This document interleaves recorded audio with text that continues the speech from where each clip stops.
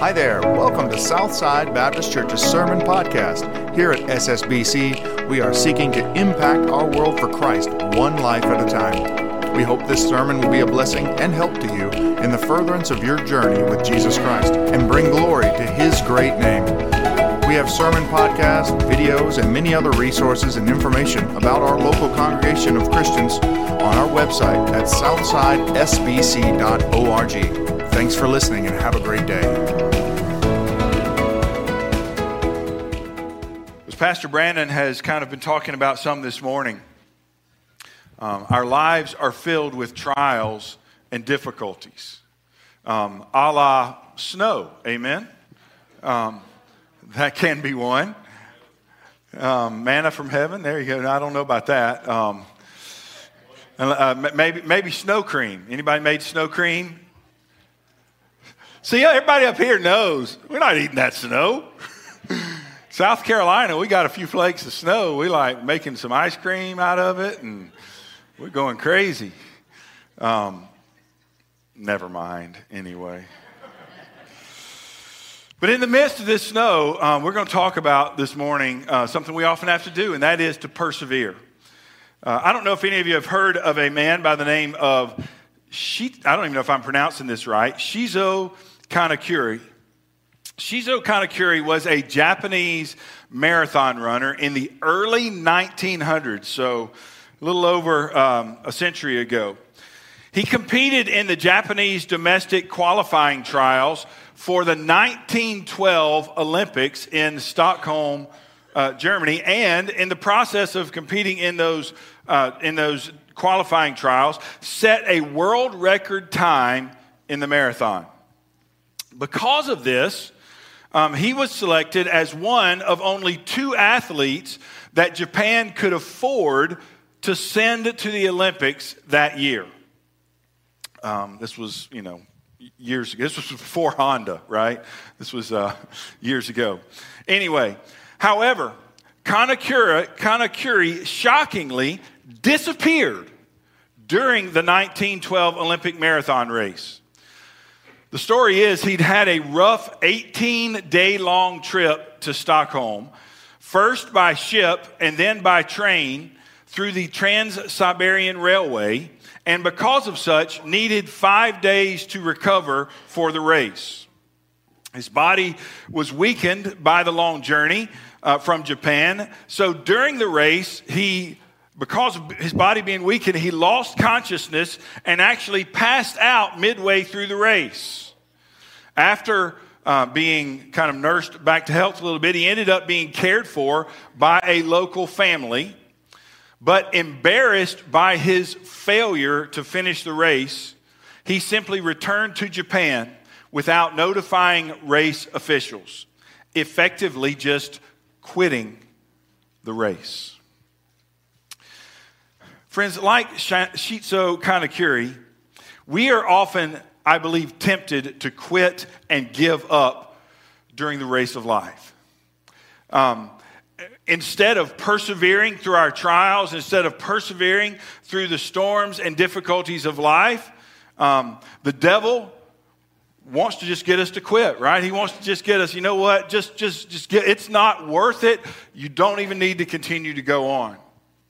As we saw a few weeks ago in our study of Ezra and Nehemiah, Sanballat and his cohorts, who were enemies to Nehemiah, tried to get the Jews and Nehemiah to stop building the wall. They did everything they could. They tried many tactics to try to stop getting them to rebuilding the walls of Jerusalem, but it didn't work. Last week, we saw our ultimate enemy bring other challenges. We saw the storms and challenges be brought from within the Jewish nation, if you will, the Jewish people, as the tactics from outside didn't work. Satan tried to get them fighting one another. Instead, they had to learn how to love one another, right? How to treat others the way they wanted to be treated.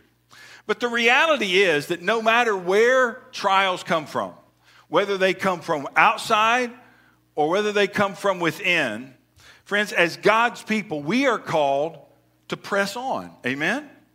We're called to press on in serving the Lord, to persevere in life and to persevere in our relationship with Christ. Now, there is some wrong thinking out there. You know, I think the wrong thinking that often creeps into our minds is that if I can just get through this storm, whatever it is you're going through right now, if I can just get through this storm, then there's smooth sailing after that. Isn't that kind of what the temptation is in our mind, right? Man, if I can just get through this, then I can breathe. If I can just get through this, that. But I don't know. I believe the reality is, and what we learn as we go through life is that while, yes, there do exist, brief periods of solace in life, right? We experience some of those periods every now and then, and when we do, we ought to enjoy them. Right, amen. That's right. We ought to enjoy them. But I believe the reality is that life is just one challenge after another. Amen? It's one difficulty, one obstacle, one challenge, one right after another. And so what we learn as we go through life is that it's not what happens to us that matters, but how we respond to it that matters.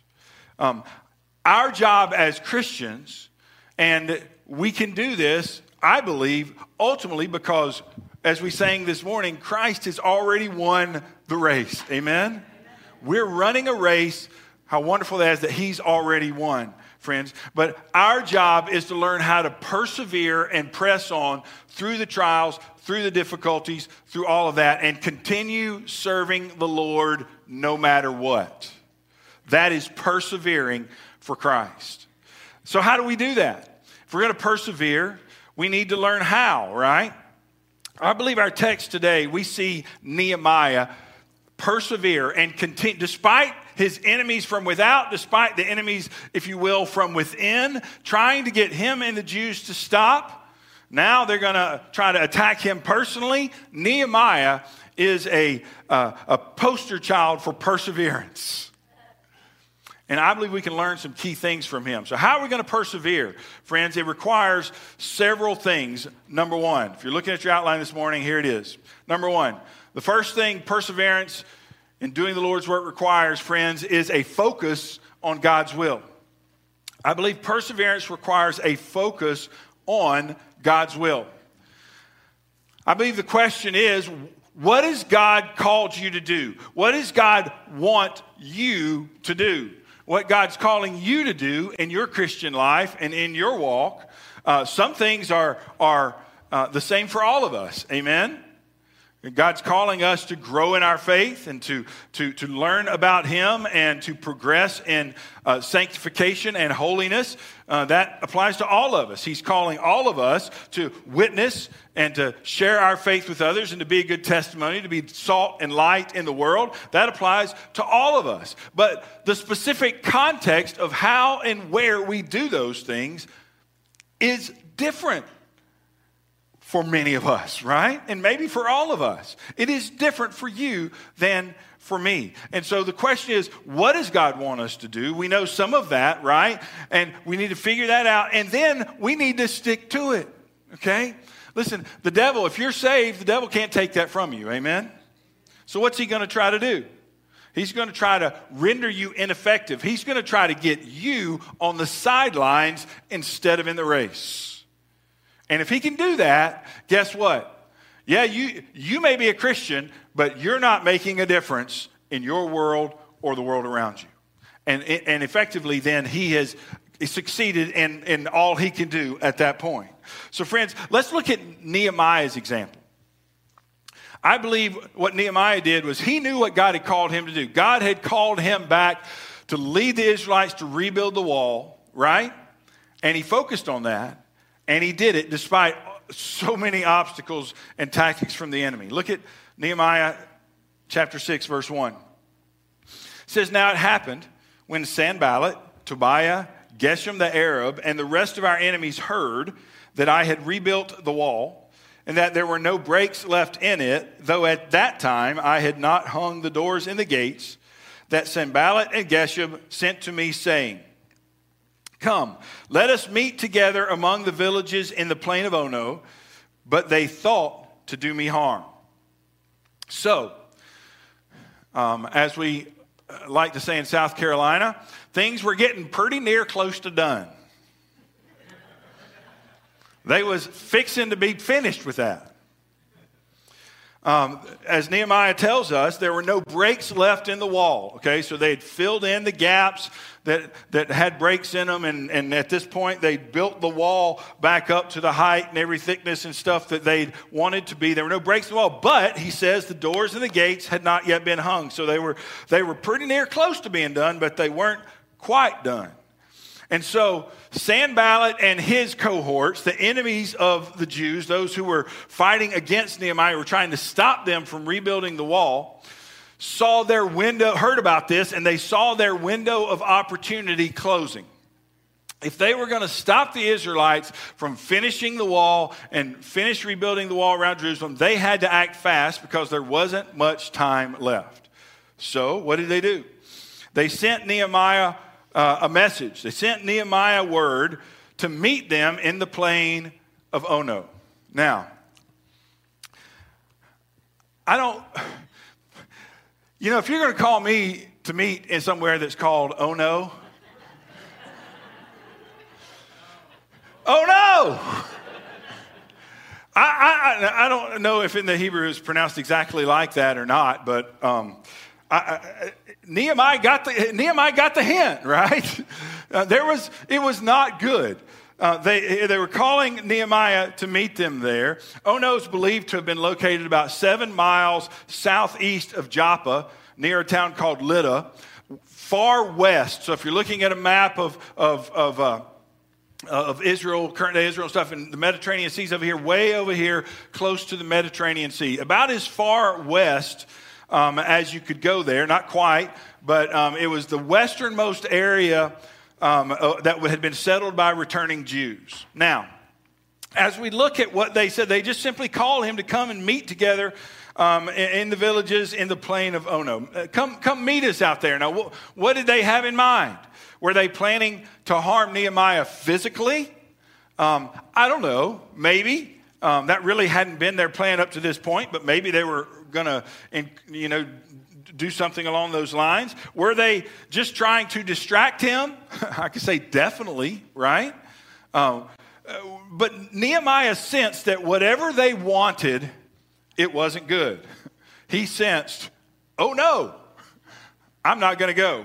And so he says here in verse 3, look at what he says. He says, so I sent messengers to them saying, I am doing a great work so that I cannot come down. Why should the work cease while I leave it and go down to you? So Nehemiah got their message. Hey, Nehemiah, come meet with us. We need to talk to you about something. And Nehemiah said, I'm not going. Why? Because Nehemiah was focused on what God had called him to do. Look at what he says here. He says, he sent messengers saying, I am doing a great work. People in our world today would like to say that, serving God, serving in the church, serving others, we can put that off, right? That's not important. You need to take care of this or that or the other, yourself or what have you. Friends, but Nehemiah understood that what he was doing is great. When we serve the Lord, it is significant. Amen? He recognized rebuilding the walls as the Lord's work. Friends, Jerusalem was the Lord's city. It was the city in which God had chosen for his name to dwell, for his temple to be built.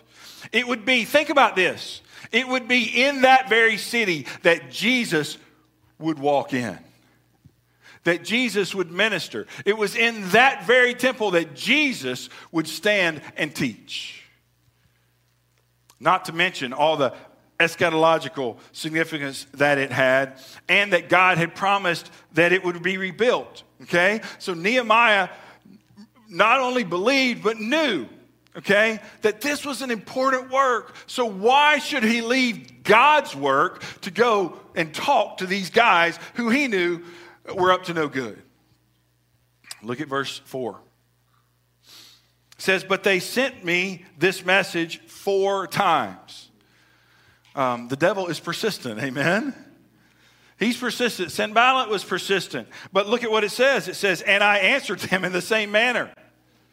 You know, they were trying to distract him. They were trying to pull him away. Nehemiah, come do this. Nope, nope, nope, nope, nope. I don't know, that might have been more than 4. Anyway, Nehemiah said no. He said, I'm doing what God has called me to do. And in verse 5, look at what happens. Then Sanballat sent his servant to me as before, the 5th time, with an open letter in his hand. Now, official letters were sent sealed, okay, with the message private. But here, Sanballat had sent an open letter. Open letters inferred that this was information that people already know or needed to be read in front of people, or, you know what, everybody knows this anyway. And so whether it had been read or what have you, Sanballat was inferring in this, you know what, we're getting this message out. Look at what it says in verse 6. In it was written, it is reported among the nations, and Geshem says, listen, a rumor always starts somewhere, amen? Don't be that guy or that gal. Don't be that person. I want you to pay really close attention to what's going on here, okay? It's reported among the nations, and Geshem says that you and the Jews plan to rebel. Therefore, according to these rumors, you are rebuilding the wall, that you may be their king. And you have also appointed prophets to proclaim concerning you at Jerusalem, saying, there's a king in Judah. Now these matters will be reported to the king. So come, therefore, and let us consult together. So Sanballat, in his letter, outright lies, or maybe just repeats lies. That's just as worse, amen? Or just as bad.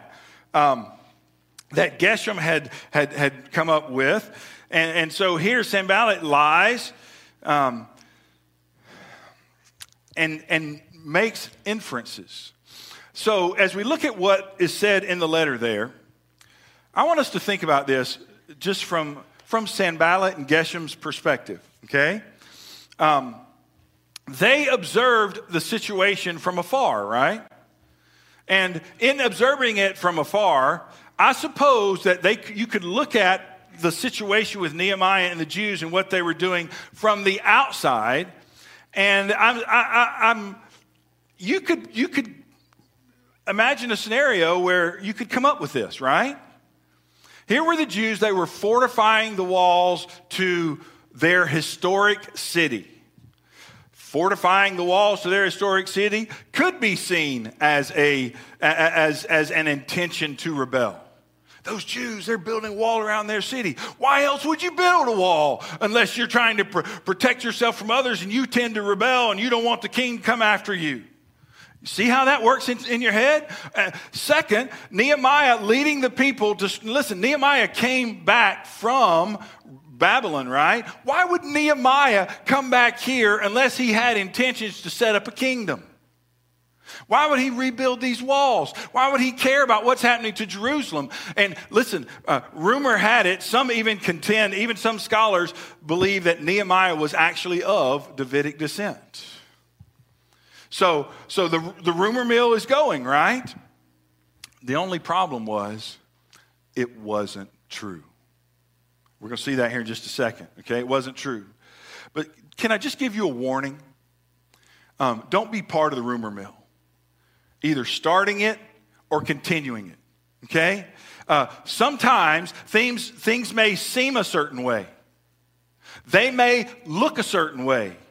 Listen, it may even make sense, right? From the outside, you look at all that and you say, I don't care what Nehemiah says, that's what he's doing. And Nehemiah, that's not at all what Nehemiah was doing. Friends, there was no real truth in it. Don't be a rumor monger. Go, listen, if you hear things, whatever, don't spread rumors. Go to that person, right? Go to them, talk to them, ask them point blank, listen, here's what I've heard. Here's what things seem to be. Is this what's going on? You say, well, they may lie to me. Well, they might. But at least go to find out. Amen? And don't be a rumor monger. Now, look how Nehemiah responded in verse 8.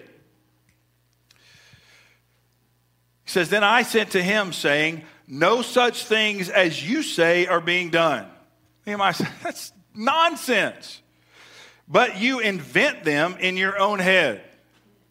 You're just making this stuff up. I haven't done any of that. I'm not claiming to be king. I'm not getting anybody to pronounce myself as king. And we are definitely not trying to rebel. In fact, to prove that, they were under Persian rule and then under Roman rule and Greek rule. Listen, the Jews didn't rebel at all. Nehemiah denies all of that. You're just making this stuff up. And then verse 9. For they all were trying to make us afraid. What were they trying to do? Sanballat made up all these things. Geshem made up all these things. And it wasn't just the lies, but the threat was that I'm going to report all this stuff to the king so that the king will do something about it. He was trying to make Nehemiah afraid. Nehemiah, you got to stop doing all of this because what is the king going to think about this? Nehemiah knew better. He knew what he had said to the king. They were all trying to make us afraid, saying, their hands will be weakened in the work, and it will not be done. Now, therefore, O God, strengthen my hands. So Nehemiah diagnosed their real motive. The real motive was to just make the Jews fearful and to get them to stop. Again, this was a last-ditch effort. And, as it says here, to weaken their hands in the work. That is a Hebrew idiom simply meaning to demoralize them.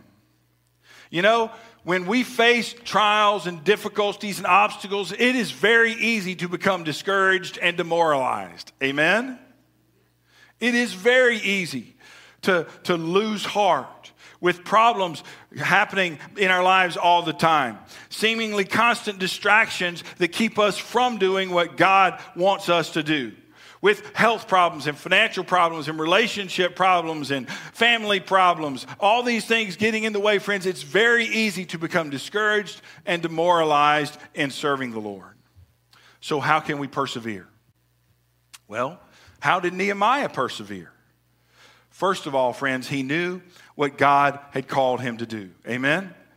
He knew that God had called him to rebuild the wall. He'd lead the Israelites in doing that and to fortify the city. Second, he knew the Lord's will. He knew what God wanted him to do. Third, he asked God to strengthen him in that. Look at what he says at the end of verse 9.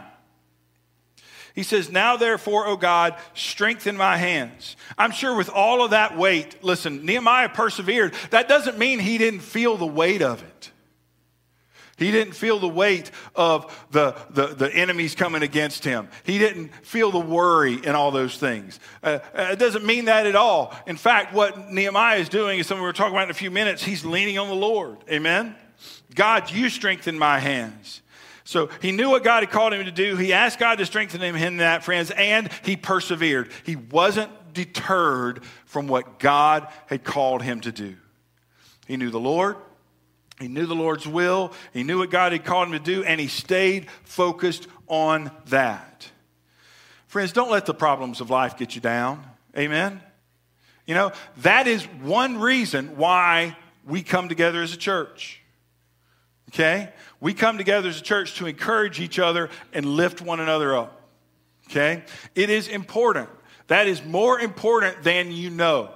Listen, I hope you have family that can encourage you and lift you up. I hope you have people that you work with and other friends that you see outside of church that can encourage you and lift you up. Friends, but there is nothing greater than being around a group of believers who all have our eyes focused on Jesus when we got our problems and stuff. Amen? To encourage one another and to lift one another up. Don't let Satan discourage you. Don't let God keep you away from where you need to be. Don't let Satan demoralize you. Don't let Satan distract you from what God has for you. Press on, keep on, keeping on, and keep your focus and your eyes on God. Amen? Amen. Amen. Let's keep going. Number 2. That's the first essential. Perseverance requires focus on God's will. Second of all, perseverance in God's serving the Lord and God's work requires integrity. It requires integrity, friends. Look at verse 10.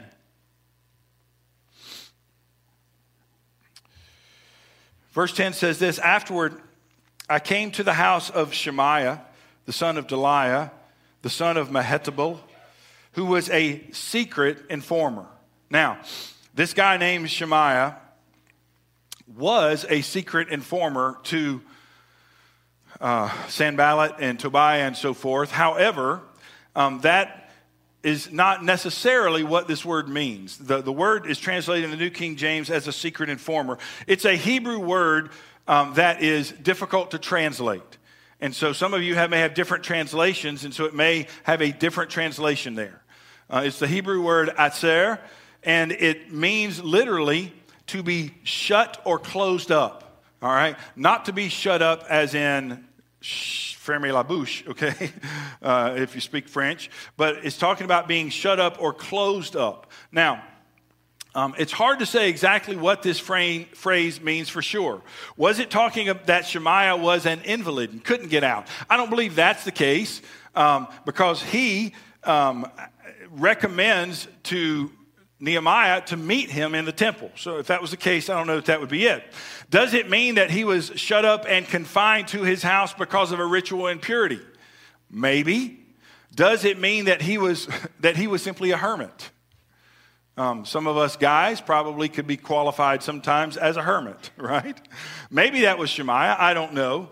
But I like this last one, and here's kind of what I believe. I believe it simply means that he had shut himself up, maybe in his home, as part of the ruse to get Nehemiah to believe him. In other words, look at what he says next to Nehemiah. He says here in verse 10, he says, let us meet together in the house of God within the temple, and let us close the doors of the temple, for they are coming to kill you. Indeed, at night they will come to kill you. Sounds like a conspiracy theorist, doesn't he? But here's the thing. I believe maybe Shemaiah was closing himself up just as part of the ruse. You know what? Nehemiah, they're coming after us. We got to go hide. And so he's trying to get Nehemiah to go and hide in the temple. Now, should Nehemiah go hide in the temple? Well, I don't know. Sounds like a good place to hide to me. Let's look at what Nehemiah says in verse 11. And I said, should such a man as I flee? And who is there, such as I, who would go into the temple to save his life? I will not go in. So Nehemiah began to think about what Shemaiah had said to him and what he was trying to get him to do, and how that, he believed, conflicted with the word of God. It wouldn't be proper to go into the temple. I think it makes a specific point, not just to go to the temple complex, but into the temple, into the holy place, to protect himself and to shut himself up against his enemies. I believe Nehemiah here is saying it wouldn't be proper nor appropriate for him to use the temple of God in that way.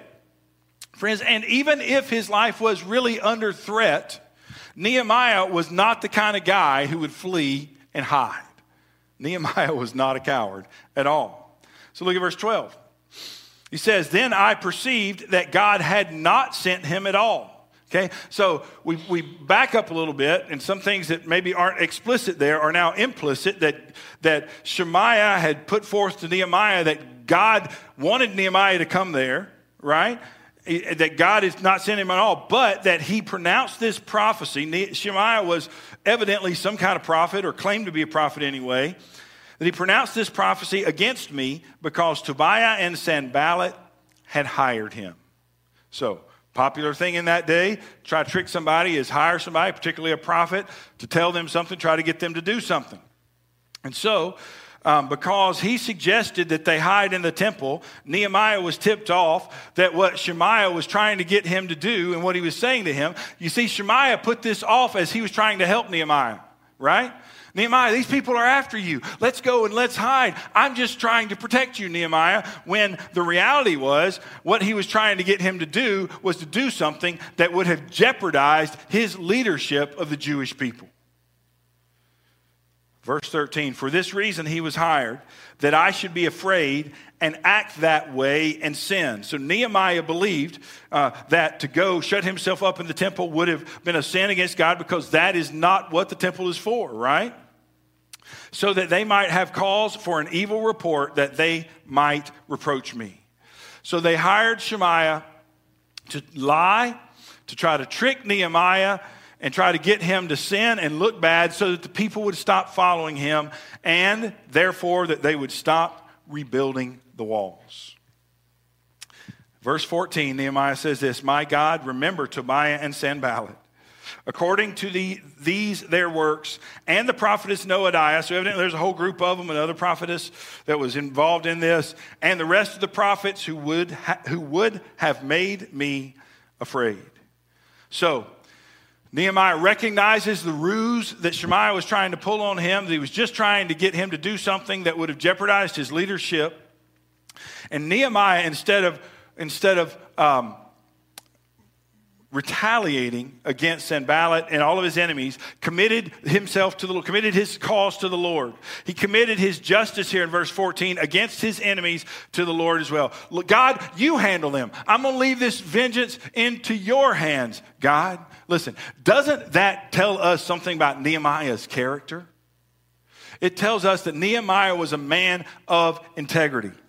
That encompassed Nehemiah's mindset, that he was a man of character, that he was a man of integrity. He was going to do what was right. He was not going to compromise. He was not going to do something that he shouldn't be doing just to protect himself. He was going to trust God, and he was going to leave it in the Lord's hands. He wasn't going to go hide in the temple because that would have been wrong. It wouldn't have been trusting the Lord in this. It would have been a misuse of the house of God. And he wasn't going to take vengeance on his enemies. And he wasn't going to take that into his own hands because that was wrong as well. "Vengeance is mine, I will repay," says the Lord. Amen? So here's what we need to remember, friends. Nehemiah was a man of integrity, right? Nothing can derail your ability to persevere in life and in serving the Lord quicker than a lack of integrity. What would have happened if Nehemiah had hid in the temple and his people had gotten word of that? He would have lost their respect, right? They would have probably stopped following him, and at the very least they would have started questioning him and his leadership. What would have happened if Nehemiah had lost his cool and had taken vengeance into his own hands? He would have been distracted from finishing the wall and would not have persevered in that. Friends, without personal integrity, you can be made to compromise what you believe and to do things that you otherwise wouldn't do and that you know in your heart are wrong. And in that, you can be drawn off course, and that, as much as anything, can bring your life to a screeching halt. It can bring your ability to serve the Lord to a screeching halt. It can stop you in your tracks. Amen? Perseverance requires integrity. You say, "Pastor, what if my integrity's already been compromised? What if there are things in my life that have already are not where they need to be?" Friends, that's why we serve a God of second chances. Amen? If that's the case, friends, ask God to cleanse you from whatever impropriety there is in your life. It's never too late to turn from our sin and turn to Jesus. Commit your way to Him. Ask Him to give you a pure heart through the blood of Jesus. Amen? It's why Jesus died. It's why He shed His body and His blood on the cross for you, friends, is to cleanse you from all unrighteousness. You say, "Pastor, I don't know about that. I don't believe that, whatever." Friends, turn from your sin, turn to Christ, just trusting that God will forgive you because of what Christ has done. And God will do a miracle in your life. God will transform your heart. And friends, from that day forward, just surrender your life to Him. See, that's what it comes into. It's not trusting in our own way, but trusting in His way. Surrender to living life His way with purity of heart. No manipulation, no deceit, but just integrity, because Jesus is the one we want to please. Amen? Perseverance requires focus on God's will. It requires integrity. The third thing that I believe we see here is that perseverance requires God's help. Very simply put, we can't persevere on our own. When we try to, that's when we end up on the sidelines. That's when we end up in trouble. That's when we end up in a mess, is when we try to do things on our own. Because what we try to do is we try to manipulate things. We try to finagle things. We try to do it just out of sheer determination. And friends, those things just, they don't work. They may work for a time, but it always comes back around to get you. Look at verse 15. Verse 15 says this, so the wall was finished. Yay! Right? Yay! This wall is finished on the 25th day of Elul. So they, according to the Nisan calendar, they started in August, I believe. They finished in October. Somebody calculated October 27th, 445 BC to be exact. And look at what it says. In 52 days. In 52 days, less than 2 months, friends, the Israelites finished repairing the wall all around the city of Jerusalem. Now, how miraculous is that? Amen? Now, there are scholars who want to debate that, and they want to say, oh, wow, they didn't finish in that. It took them several years, and they come up with alternate dates and all that. But, friends, what does Nehemiah say here? In 52 days. Well, look what it says next. Verse 16, and it happened. Okay, some would say, well, maybe he didn't really mean to say that, and maybe that was added late. I don't know what people come up with. Anyway, and it happened when all our enemies heard of it, and all the nations around us saw these things, that they were very disheartened in their own eyes. So they were trying to discourage the Israelites. Now that it was finished and the wall was complete, they were the ones disheartened. But why? It says, for they perceived that this work was done by our God. If it had been done in several years, the people could have done that, right? But no, it was done in less than 2 months. So they perceived that it was done by our God. How miraculous. Friends, never underestimate what you can accomplish for the Lord if God has called you. Amen? If you are serving Him faithfully, and if you are persevering with His help. Amen? When He is working through you, listen, you can do wonderful and mighty and great things. And we as a church can do wonderful and mighty and great things when we allow God to work through us. But that's not just working in the flesh. Amen? That's allowing God to do His work. Why was it such a surprise to the enemies, to Sanballat and those others, the enemies of the Jews? I believe it was such a surprise because they knew what the Israelites were capable of on their own. How long had it been since they completed the temple? Anybody remember? We talked about this, just roughly. 80 years or so, yeah, 80, 90 years since they completed the temple, okay? So the Israelites on their own, without God's help, without God calling Nehemiah back to lead them and to get them all organized and together and for God to work through them, they had done nothing for 80 or 90 years. And then all of a sudden, in 52 days, they complete rebuilding the wall around Jerusalem. They perceived that this work was done by our God. Friends, it was obvious that God was at work in them and through them. You know, if we are going to persevere in serving the Lord, despite the obstacles and the challenges and whatever. And listen, let me just say, and on a very simple note, okay, my wife didn't tell me to say this, but when you sign up to serve something, especially at the beginning, the devil's going to do all he can to get you to stop. He's going to come up. Listen, you're not going to have to come up with an excuse. I guarantee you will have at least 5 excuses that you could use to not do what you've committed to do. It will happen. And so what it comes down to is, am I going to do what God's called me to do despite all the challenges and the obstacles that come up? Or am I going to allow the excuse to rule to not do what God's called me to do? Now, yes, I understand maybe God's calling you to do something different, but make sure God's calling you to do that and you're not calling you to do that. Amen? But when God calls us to do that, friends, the only way we can persevere is with His help, okay? And that is to set aside the difficulties and trust God with it. We need the Lord and His strength to make it through life and the challenges of life, continuing to serve the Lord and continuing to have Him at the head of your life. Friends, you're going to need God. We need His rejuvenation sometimes, amen? when we get discouraged. We need his second chances when we mess up. We need his forgiveness when we do things we shouldn't. We need his pick-me-up. Sometimes we need his stick-to-itiveness because we lose it. We need him because we can't do it on our own. But here's the deal. Sometimes we think we can do it on our own.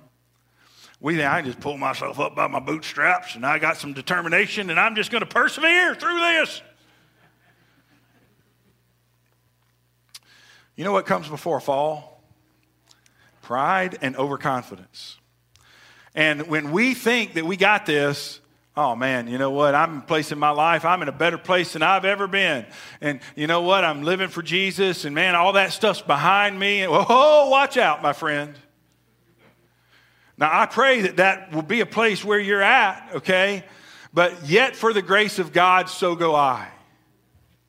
We all are sinners by nature and by choice, and none of us are so far along that we cannot be tempted to do something that we would think we would never do. That's why you need to put protections in place in your life. Protections that may seem legalistic to others, okay? Here's what legalism is. There's a difference between convictions and legalism. Convictions are things that I put into place in my own life because I want to keep myself from sin, okay? Legalism is when I try to impose those things on somebody else. You need convictions in your own life, okay? Don't try to put those on somebody else. Let them come up with their own with working with the Lord, okay?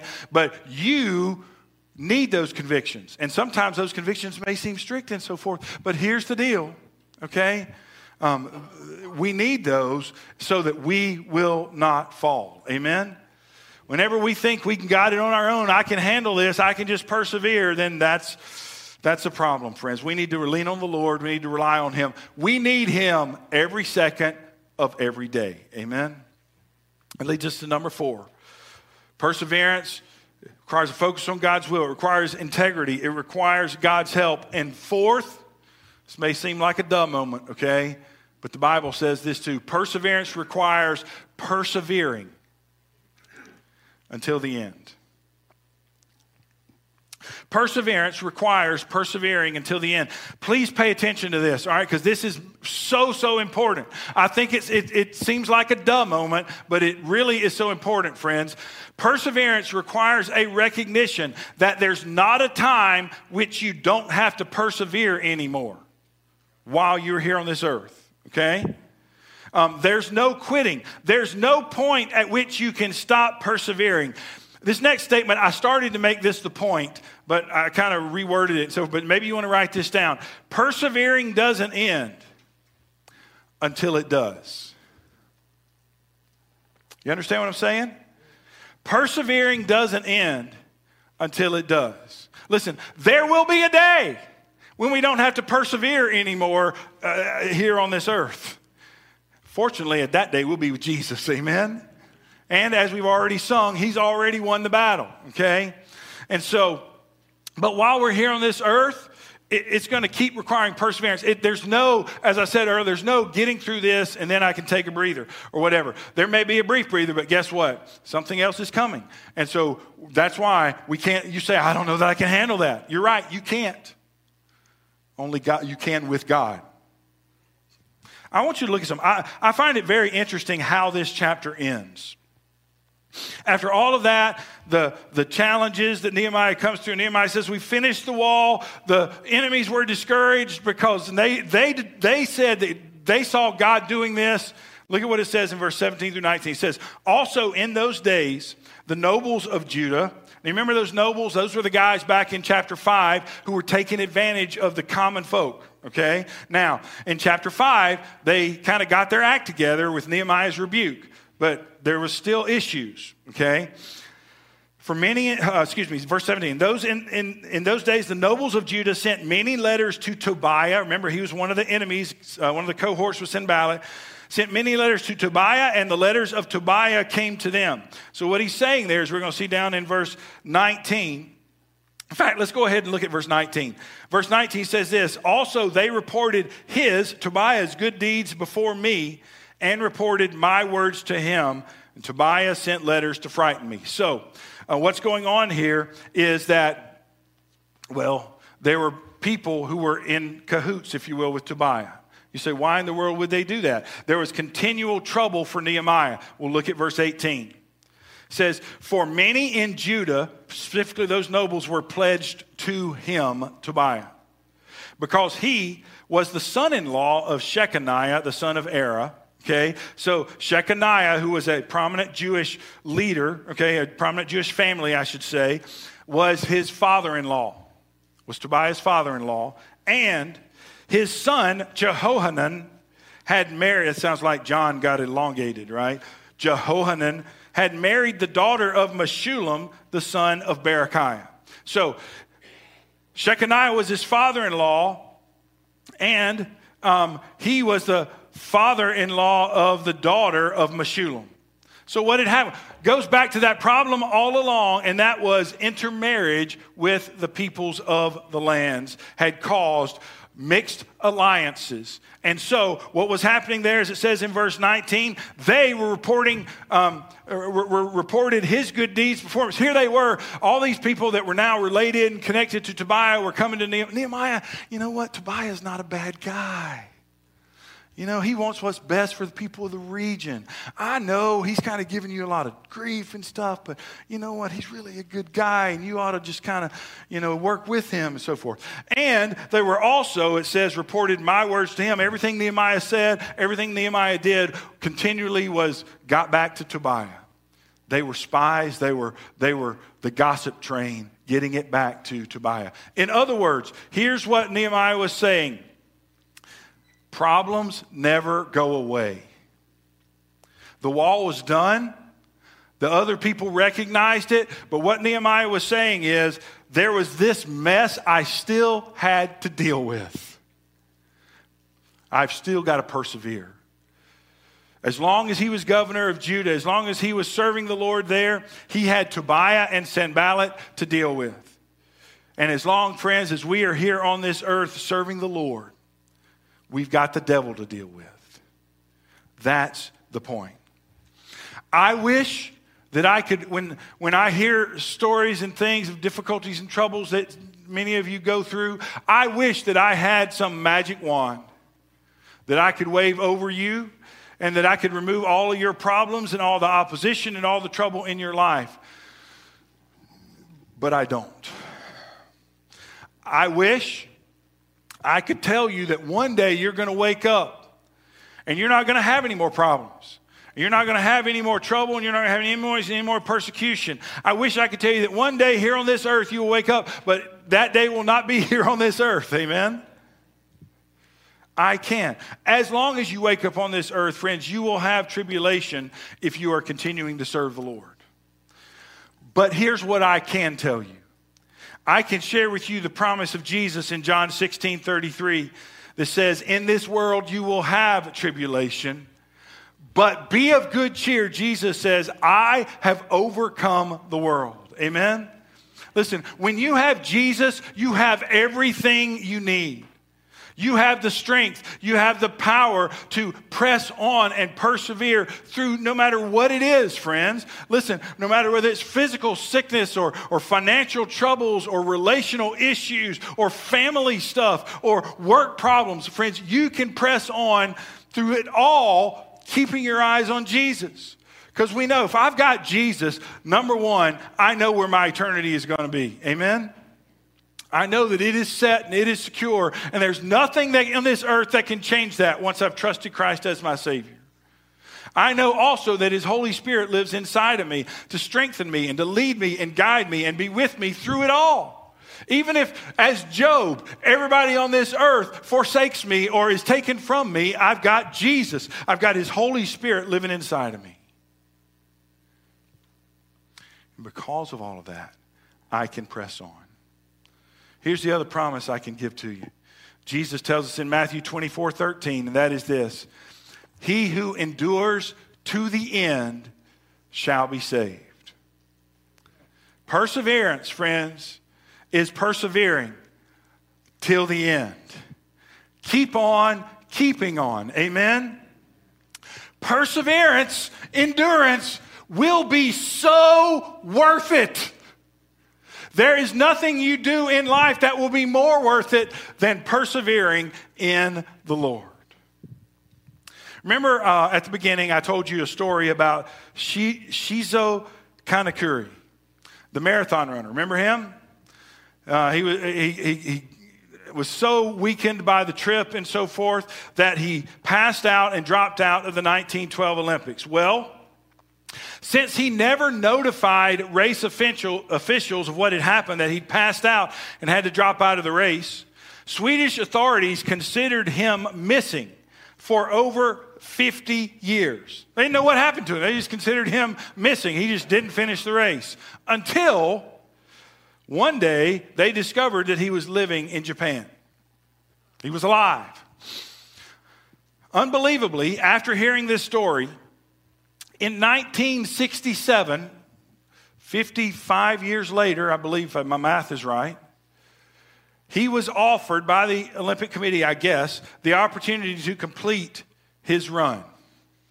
Yes, he was offered the opportunity to go back to Stockholm and finish that marathon. He accepted, went back to Germany, and completed the marathon. His time for the marathon, anybody here ever run a marathon? Oh, come on, no? Half marathon. Any marathon? None? Okay, I was going to ask what your time was, okay? Listen, even if you are the slowest marathon runner on the planet, okay, you don't have the record for the slowest. Here was his time. For the marathon, his time was 54 years, 8 months, 6 days, 5 hours, 32 minutes, and 20.3 seconds. That was his official time. Here's what he said about it. He said, it was a long race. He also said, along the way, nobody else has ever done this in the race, I got married. I had 6 children and 10 grandchildren. But I finished. You know, friends, the Bible is full of stories of people who quit, but later, with God's help, finished the race. Maybe you've never thought about it like this before, but Moses spent 40 years in the wilderness before God renewed his call. Peter denied Christ, went back to his old life fishing before Jesus came and restored him. Friends, we could go on and on with others like John Mark, who was set aside and then later restored to ministry. Samson, who set aside, who eventually finished the race. Friends, so the question is this. The question is not, did you quit? Did you stop? Did you get sidelined? But the question is, did you answer the call to get back in the race and start serving Jesus again? What do you need to do today to do that? Do you have some baggage that you need to lay at the cross? Maybe some things that have caused you to be on the sidelines. Maybe some hurt, some pain, bitterness. Maybe even towards God that has caused you to say, you know what, I don't know that I can serve the Lord like I used to. Do you need to ask God to forgive you for quitting, for stopping, for not serving Him like you ought? Friends, maybe you don't even know exactly what happened. Maybe you just know you need His help right where you are. Would you return to Him today? Would you answer that call to get back in the game, serving Him? Let's pray. Thanks for listening to this week's sermon. We hope it's been a blessing and help to you along the way with our King Jesus Christ. If you'd like to connect with our church, you can find more sermon podcasts, videos, and many other resources and information about our local congregation on our website at southsidesbc.org. You can also text the word CONNECT to our church text line at 574-475-7291. Southside Baptist Church, impacting our world for Christ one life at a time. Thanks for listening and have a great day.